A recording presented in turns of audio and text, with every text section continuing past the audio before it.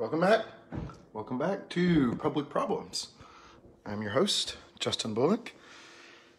As you can see, I like to keep mixing my setup, which is a lot of fun for me. So today we are from the kitchen table, and you can see the nice mirror effect we have of the whiteboard, announcing today's episode, which is The Story of Us, Part 1.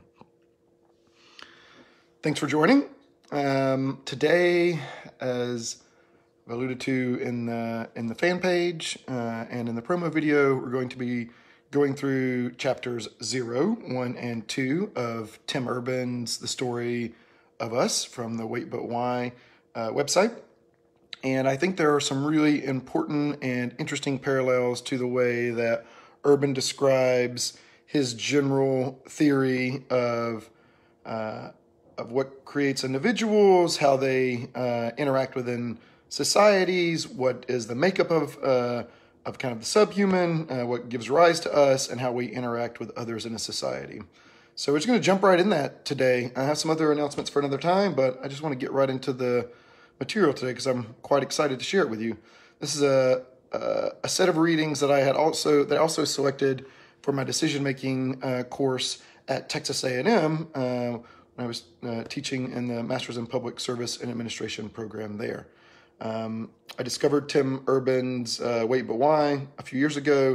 The Story of Us is a series of chapters that he did, I believe over 2019 and into early 20 maybe, and is compiling it into a full book and an audio book that you should check out. It's done a lot for me to help organize the interactions between individuals and their society and kind of have a picture for the makeup of individuals and how we think. So I think it's a nice guide, and it's a nice complement to what we've been reading from Aldous Huxley and Olaf Stapleton. You'll see some in particular similarities and overlaps with how Huxley views both individual behavior and how we fit in with society. All right. So with all that in mind, I'm going to give you a nice preview board of what the talk today is going to cover. We're going to do chapter 1 first. Right, and you can see I have the summary whiteboard that I'll refer to throughout. You'll maybe hopefully recognize that some of these characters are a bit similar to what you found in the blog post. Okay, so I'm going to storyboard from the board instead of having it on me, so you can follow along a little bit here. And the chapter 1 is the great battle of fire and light. And in this chapter, Urban gives us a picture of the competing forces that he sees as driving individual behavior. And that's where we're going to start. And he calls them fire and light. But how do we get there? So Urban tells us a story of how DNA, there's a little DNA character from the post, gave rise to animal survival software. Here's a little animal survival software character that you may remember from the blog post. And this idea is that as DNA developed into more and more complex structures, that it needed a place to house itself. And that's what gave rise to the animal software settings, survival settings over time. And the idea is that through evolution, DNA gave rise to this setting that we have as animals that operates on emotions and feelings for a large part of it. And these are things like, you can reference the blog post, but things like hunger as being something that we experience as a feeling, thirst as another, pain is another, horniness is another one that he mentions. So there are all these different types of settings that we have as our basic animal software.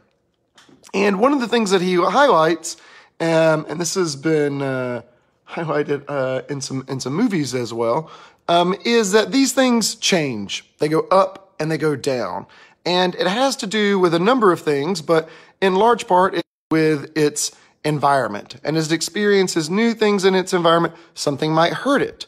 And if something hurts it, its pain goes up, and it has a set of processes that it responds accordingly. And in the blog post, there's an example of a lizard getting hit in the head and feeling the pain and getting up to move to avoid the pain. There's also the one of hunger going up over time as the body needs more food and more nutrients to survive, and that motivating the actual animal to get up and go forage for food. Okay, and so Urban's argument is that basic DNA gave rise to more complex beings and more complex structures as they interacted and evolved and learned to deal with the complexity in their environment. As one path of doing that, animals developed this survival software settings. And the basic idea is that interacting within its environment affects these settings and motivates the animal to respond. All right, and as over time and beings became more complex, something kind of different happened for humans that was more complex than what animals in the past had been able to do. Humans began to be able to reason. They began to have imagination. And those things mixed together with a new ability to communicate using symbols, using language, gave rise to sharing of experience and reasoning through one's circumstances and an imagination about how things could be both different and an imagination for how other people's experience might be similar or different from yours. And the argument is that then this led to an ability to empathize with others and understand, imagine, and communicate their mindset. And this gave us the ability to have what he calls the higher mind. And the higher mind is a combination of the three of these things. That is, humans, one of our special abilities is to reason, empathize, and imagine. And that we can use these skills in our new and modern world and in our complex environment to provide a better balance to the old software survival settings of the animal condition. And that if we keep in mind the things that we can learn through reason and through imagination and through empathy, then we can also retain some better control over how these software settings play out in our own minds. All right. So again, we have some basic animal software settings that have survival settings that have evolved over time, that have allowed us to be good at surviving. These, in the human case, gave rise to things like reason and imagination. There's Clemmer's hanging out with us this morning. And then the ability to communicate gave rise to empathy. And this helps balance some of our tendencies across our animal survival software settings. All right. Now, before I highlight the last bit of this chapter that I think is important that you take away, I want you to spend a little bit of time thinking about how this connects to some of the things that we've learned from Huxley in the Who Are We? This idea that there's both the reasoning self and the experiencing self, and that we need to find ways for them to interact well and listen to the kind of animal survival software part, the body part that is important, and also incorporate intelligently the higher mind, the mind part, and thinking and reason and empathy and imagination. And that it's having these things together in a balance that leads towards the best quality of thought and a high quality of intelligent life and personal life. So with that kind of tie back to the mind-body problem from Who Are We? what I want to show you here is that Urban illustrates this in terms of the mind. So you can imagine, or in terms of the mind and the roles that they play. So the broader outline here is the totality of someone's mind. And it can either be more influenced and kind of overwhelmed with the fire of passion, with the fire of the animal survival software settings, and really crowding out the ability to reason and empathize and think with the higher mind. And that this happens for lots of people. And this is where our minds are sometimes when we have fused with an emotion, when we have cognitively fused with, say, hunger or pain or sexual desire or other types of emotions, fear that we might fuse with. And when we do, the passion from the animal survival software settings really crowds out our ability to reason and imagine and empathize. And akin to what we learned from Huxley, Urban argues for a better balance, where the higher mind and reason and empathy and imagination are used alongside paying attention to what our body tells us, our survival software settings. All right. Well, nice view of my hat. That is the gist of the chapter 1, The Great Battle of Fire and Light. Fire being the passion of the animal survival software, and light being the light that you can get from the higher mind. I hope the images are helpful. I find the characters really helpful to understanding how this plays out. But you should, as always, go read the original blog post. The characters are better developed there as well, and there's a lot more details and references to the science behind it. All right. So with that in mind, I'm going to swap over to chapter 2. And as I showed in the promo video, I finally got it right this week. Look at that. Board flip, but not all at once.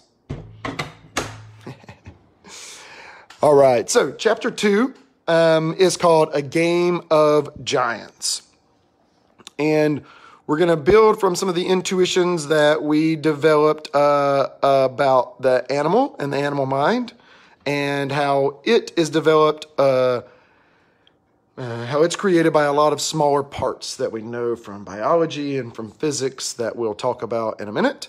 And then how those characteristics might also scale up to other levels of emergence, where it's not just the independent animal as the level of emergence that makes most sense to talk about what determines or influences behavior the most. And then we're going to look at to see, as giants are created, tribes, as it were, are there some characteristics of some giants that lead to longer-term health and sustainability? All right. But with those things in mind, I want to start with the basics from the Emergence Tower. So in the beginning, Urban highlights some things from the natural sciences with some pictures, and then develops the Emergence Tower. And we have one Clemmers who wants to be part of things this morning. Yeah, more comfy now? All right, let's go back to the whiteboard. Okay, you're welcome. All right, so at the beginning, he uses the example of two single-cell organisms. That's these little rectangles with the smiley faces. And that they are limited in what they can do, and so they bind together into groups of cells. And this gives rise to tissue, which gives rise to organs. You can see the heart there as an organ made up of tissues. And from individual organs, we have organ systems, and those organ systems are what give rise to humans. You can see humans with a heart there. A little hard to tell. There it is. And that we can also think of additional levels of emergence to describe behavior. And human is not the last one. Animal is not the last one. You can look at small groups of animals from a family, or a few dozen, or larger groups of animals that are thousands of animals. And this is where we're going to get the notion of a giant. that a giant is built up of smaller groups of humans, built up of individual humans, built up of organs and organ systems, built up of tissues, built up of individual cells. At each one of these levels, there's a new phenomenon. So it can be described by calling it something else. Even though at the highest level of the giant here, it's ultimately made up of atoms and cells, it makes more sense to talk about it as a giant's behavior. Same thing with groups of people, same things with an individual's behavior. Even though cells are what make up that body and interact in important ways, it is not the most useful way to describe the behavior always. All right? That's what we mean when we talk about levels of emergence. All right, in the blog post, Urban draws up a nice emergence tower for us, and he highlights different levels of emergence visually for you. And then we color in a couple of them that are ones where we often make distinguishing characteristics, just commonly. So there's subatomic parts, quantum parts, and others that give rise to atoms. Atoms give rise to molecules, to proteins, to organelles, to cells. Cells is a unit we often think of. Cells give rise to tissues, tissues to organs, and all the way up to animals, and dozens of animals and thousands of animals. Okay, so what is the point of this? All right. This was a key insight for me in trying to understand organizational behavior and individuals' behavior and relating it to a continuum. So the idea here is that without giving us a lot of thought, we often naively, as you can see up here, assume that the level of independence, and what I mean by the level of independence is where the behavior is most adequately explained and what determines it, is we often, as humans, as animals, think of that as always the relevant level of independence for other things, for other animals. And for some animals, maybe this makes sense. For example, spiders. Spiders are fairly solitary. They build a web. They hang out on their own. They are their own independent.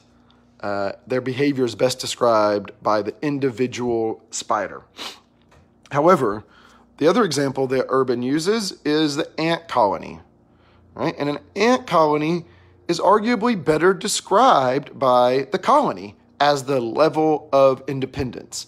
All the ants are subjected to the will of the colony, and that is really the unit that makes most sense to describe the behavior of the individual ants. So while we kind of typically picture ants as down here at the spider level, maybe their behavior, individual ants' behavior, and the way that individual cells' behavior is often described by a higher level up on the emergence tower. All right? Okay. And the next insight that Urban goes into some detail in this chapter, and we're going to spend in this post and chapter, as it were, is that humans are interesting and maybe unique, but definitely interesting in the fact that what determines our behavior ranges based on different contextual factors about ourselves and our environments. And that sometimes our behavior is better described at the individual human level. Sometimes it's better described at the tribe, the family or tribe level. And sometimes it's better described on the larger regional, national, global scale. And that for different circumstances and for different people, that they operate on this range with how influential that level is. Some people have much more independence at this level, whereas others are much more in line with the controlling factors or the ideas or the controlling mechanisms from either their family or their organization that they work for, their tribe of friends, or their nation state or their city or something much larger. And Given the human tendency to bond together to tribes over time, as Urban highlights in some pictures in the post, that some tribes had a better likelihood of surviving than others. And he illustrates this with tribe A, tribe B, and tribe C. And in tribe A, it's composed of a bunch of people who do not cooperate. They're just crappy to one another. And then there's a group of a tribe that they're only nice, they're only helpful, they're only kind. And then there's a third group that is sometimes kind and is sometimes not. Sometimes they push back or they're violent. And what he notes is that tribes that were only violent, in using back some terms from Huxley, are self-stultifying. In the sense that if you can't get along with your neighbor, everyone just can't survive and become a bigger tribe, and likely violence kills all of them off. Then he looks at the two remaining tribes, one that's always kind and one that is selectively kind. All right? And selectively kind usually means some level of more kindness towards the in-group, but less kindness towards the out-group in all kind of circumstances. So where Urban leaves this chapter is to point out that if you have just a tribe of only nice people, and you have a tribe that sometimes is nice, but sometimes is not to outsiders, and there's conflict, that the selective kindness is a more optimal strategy for the tribe in terms of survival. And that this characteristic of selective kindness as a way of survival and treating your in-group a little bit differently than your out-group is what led to tribes that were able to jump into large giants like nation states. And then for lots of things that the nation state or the tribe, again, the giant tribe, a game of giants as it were, is best described at that level. And then we're going to see something about that giants that act with different selective amounts of kindness will have different types of outcomes for their collective societies. And that's something that when we move towards the next post, which is a story of stories, that we look at how stories help determine our individual behavior, but then also our collective behavior about when we are kind and when we are not, to insiders and to outsiders. All right, that's part one. I hope you enjoyed the chapter 1 and chapter 2 from Tim Urban's Wait But Why. The next live episode will be covering chapter 3. There's a lot in the next blog post, so I want to spend some time going into some detail on that with you. And we might bring in some other readings just as to keep it mixed up and fresh, so that we're not just in full-on information lecturing style for next week as well. But those are going to be a game time decision for next week, so those will be a surprise. Thank you for your time. I'll do the announcements here at the end. We have a website now, justinbullock.org, so you can check the new website out.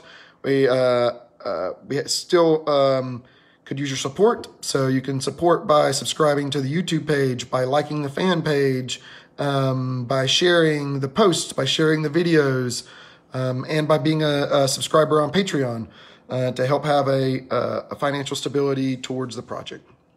I think that's all I have. More material will be coming out this week. Follow on the fan page or the website for the most recent updates that I'll be sharing in posts.